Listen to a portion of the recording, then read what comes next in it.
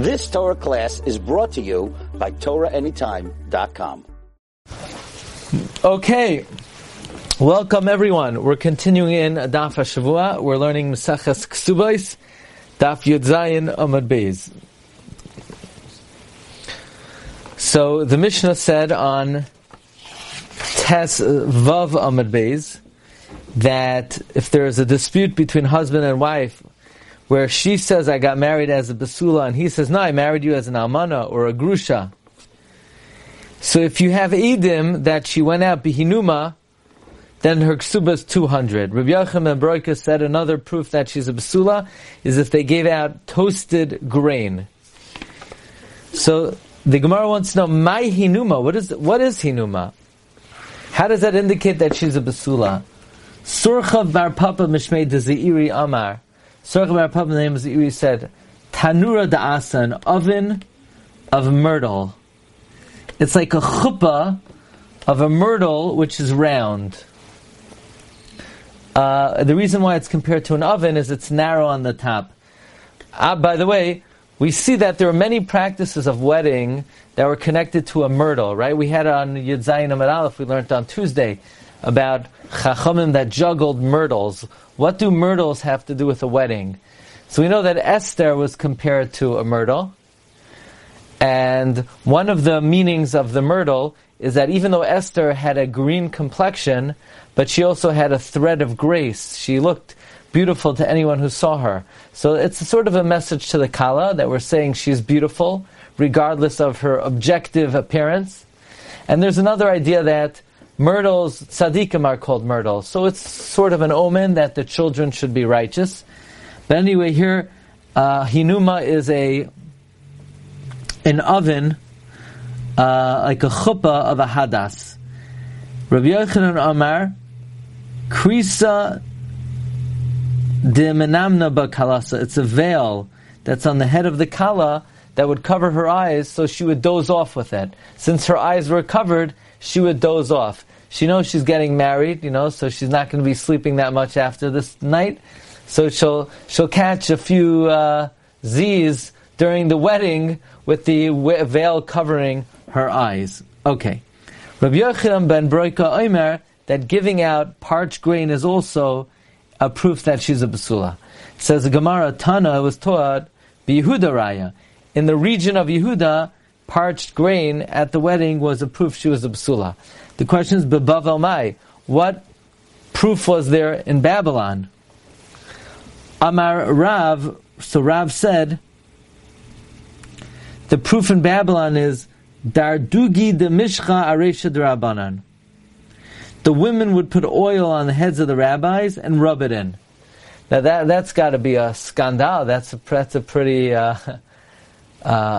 unusual practice. Number one, to pour oil on the head of rabbis, and number two, for women to rub it in.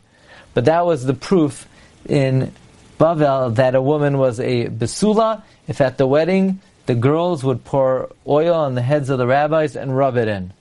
So the Gemara says, Amar lei Rav Papa Abai, Rav Papa said Abai, Mishcha de chafifusa karamar. You're telling me the women shampooed the head of the rabbis at the wedding? I mean, that's outrageous. Really?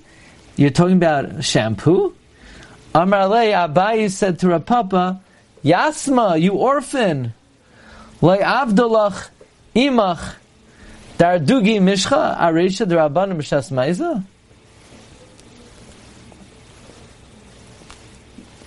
So,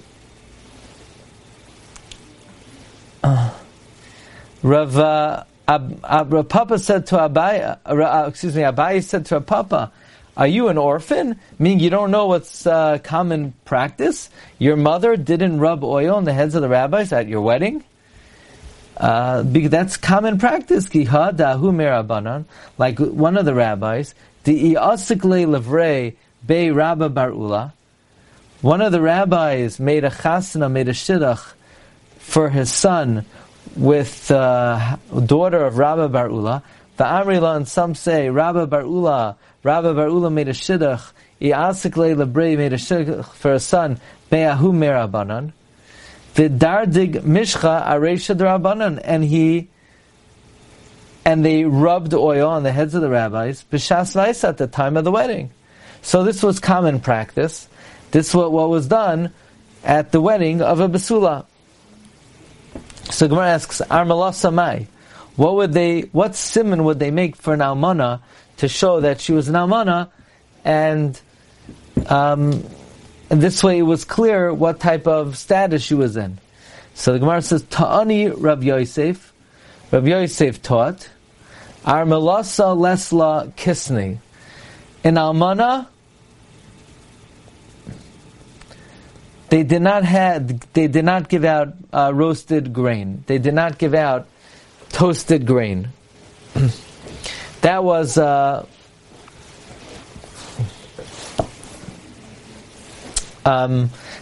sign that a woman was an almana. Fine. These are interesting concepts because if Raiv Nashim are besulais, yes, right, and most weddings would have these simanim, how would a person years later say, oh, I remember that this chasana, this is what happens in most chasanas. I don't remember a thing that happened in the last chasana that was that.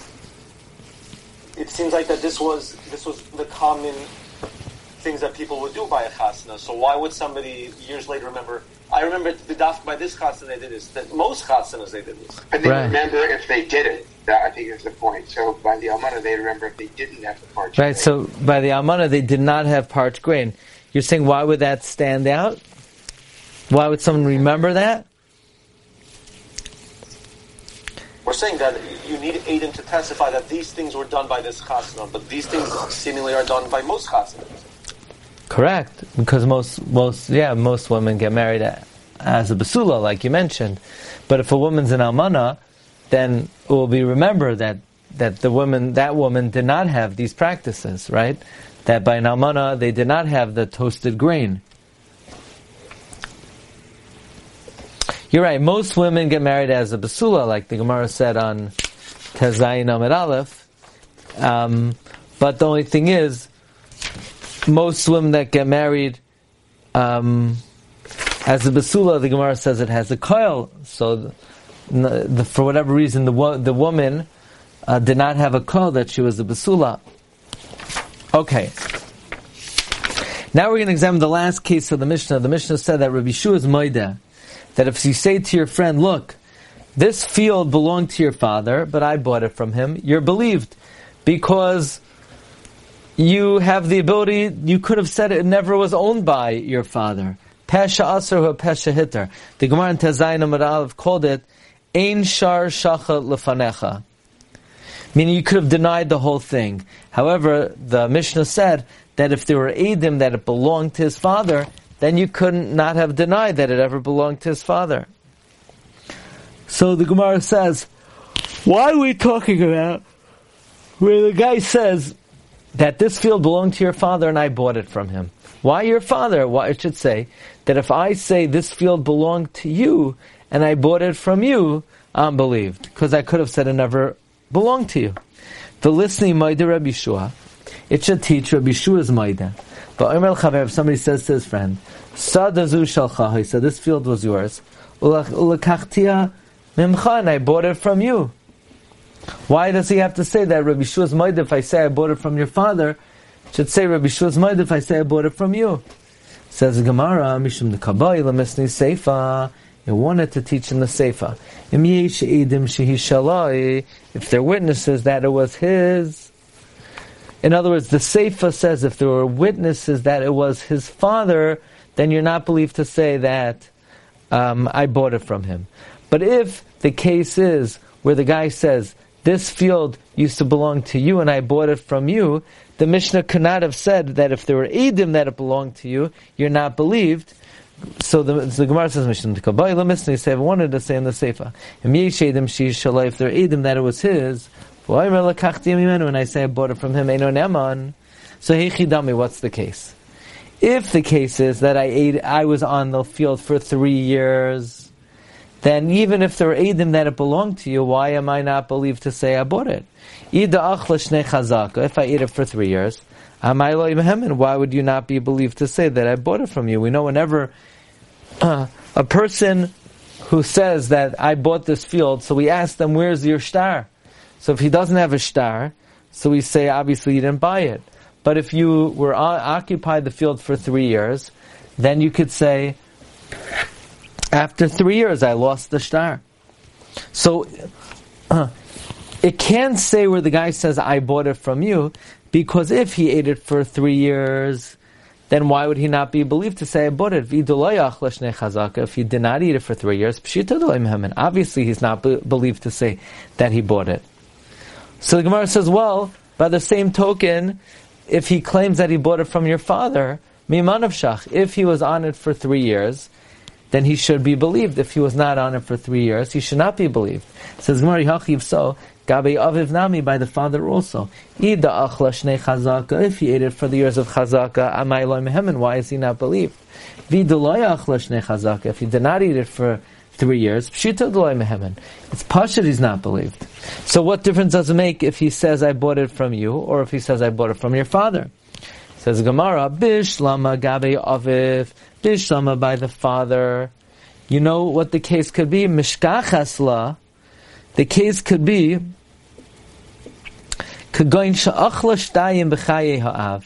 he ate it 2 years while the father was alive, and one in the lifetime of the son. Meaning, let's say he ate it for 3 years, but he's still not believed. How? So, he ate 2 years in the lifetime of the father, then the father died, and he ate the 3rd year in the lifetime of the son, and the son was a katan, and he didn't protest. The chiddush is that since the son was a katan, the 3rd year doesn't count. So if the guy says that this belonged to your father, and I bought it from him, so he's believed because he has a pesha asar. He could have said it never belonged to your father. But if we have Eidim that it belonged to the father, he's not believed because the chazaka doesn't work. Uchid Rav Huna, like Rav Huna taught, Rav Huna taught, in machzikin v'nechsei katan. You cannot make a chazaka in the land of a minor, afilu higdil, even if he grew up. Meaning, if you're machzik in the nechasim of a katan for 3 years, it's not a chazaka. Because the reason the katan was not moicha, because he was a katan. Now Rav Huna's machadesh, that even if he becomes of age afterwards, and you continue to live there for 10 years, for 100 years, it's not a chazaka. Because since in the beginning when he was a katan, he saw you being muchzik in it, and he didn't say anything, he continues to think that you bought it from his father. So, the reason why the Mishnah had to pick a case where you say that I bought it from your father is because there's a chiddush there. The chiddush is that you can't be machzik in the nechasim of a katan, afilu higdel. For Rav Huna, so the Gemara asks one question: what's Rav Huna's chiddush? That's clearly what the Mishnah is talking about. It says the Gemara says Rav Huna masnisin asal ashminan. Is Rav Huna just teaching us a Mishnah? Because from our Mishnah, it's implicit that you can't make a chazaka in the nechasim of a katan. Says the Gemara, Yibayseima, if you want, you could say Rav Huna deyuka de masnisin kamar. Either Rav Huna, he's not saying a chiddush, but he is sort of demonstrating how we can infer from the Mishnah that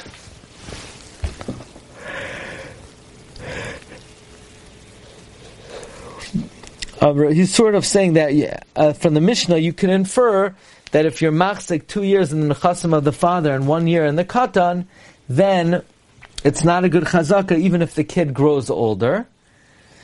Or if you want, you could say that yes, from the Mishnah we see you can't be machzik in the nechasim of a katan. But Rav Huna is adding, even when he becomes of age, the chazaka is still not effective. And afilu higdil, even if he grows older, kamash malan. So the chiddush is that Rav Huna is saying afilu higdil. So in other words, the reason why the Mishnah has to be talking about a case where you say that I bought it from your father, is because if I say I bought it from you, mimanav shach, if I made a chazaka, then I'm believed. If I didn't make a chazaka, I'm not believed. But the case of the Mishnah is where I say I bought it from your father, and I made a chazaka 2 years by the father and 1 year by the kid, and the chiddush is you're not believed if we have edim that the father owned it, and the reason you're not believed is because the chazaka by a kid does not count. So the Gemara asks another question. The lisni b'didei, just talk about a case where you claim you bought it from him, and the case is v'lukme k'goin she'achla shtayim b'fanav v'achas shalai b'fanav. Why do we say that the chiddush is where you made 2 years of chazaka in the presence of the owner, and 1 year where the owner wasn't around? Why wasn't the owner around? He ran away. K'goin shabarach, he ran away. And the chiddush is that that's not a good chazaka. Therefore, if you say, I bought it from you, then you're believed with amigo. I could have said you never owned it. But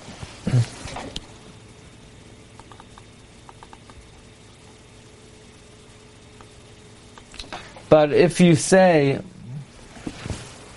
but if there are edim that he owned it, then it's not a valid chazaka because the 3rd year he wasn't around because he ran away. So Gemara asks, Baruch machmas mai. Why did he run away? If he ran away because he's afraid for his life, so then pshita, of course it's not a good chazaka, delay mehemen, because he was not able to protest in year 3. You can't make a chazaka in a case where the owner is afraid for his life and he can protest that you're on the field. Delay matzimachi, he can't protest. And if he ran away because of a monetary concern, then he should have protested. Why? The kaimalan we paskin macha shaloi befanav havya macha. Macha, not in his presence, is a good macha. Therefore, we can pick a case where you did 2 years of chazaka in front of him and 1 not in front of him. Because if he ran away because he's afraid for his life, of course it's not a chazaka. And if he ran away because of mammon, he should have protested, so it is a chazaka. And then the Gemara goes on to prove what that macha shaloi befanav is a good macha. And we are actually going to hold it over here, and we will get into that Be'ezus Hashem Monday night next week. And next week will be a nice regular schedule. Okay? Thank you very much, everyone. Have a wonderful night. Bracha v'atzlacha. Rabasi, you'll have a little break this Shabbos from having to give the daf. And have a good one, everyone. Kol tov. Thanks, Alan, for coming. Shkayach. Good Shabbos. Kol tov. You've just experienced another Torah class brought to you by TorahAnytime.com.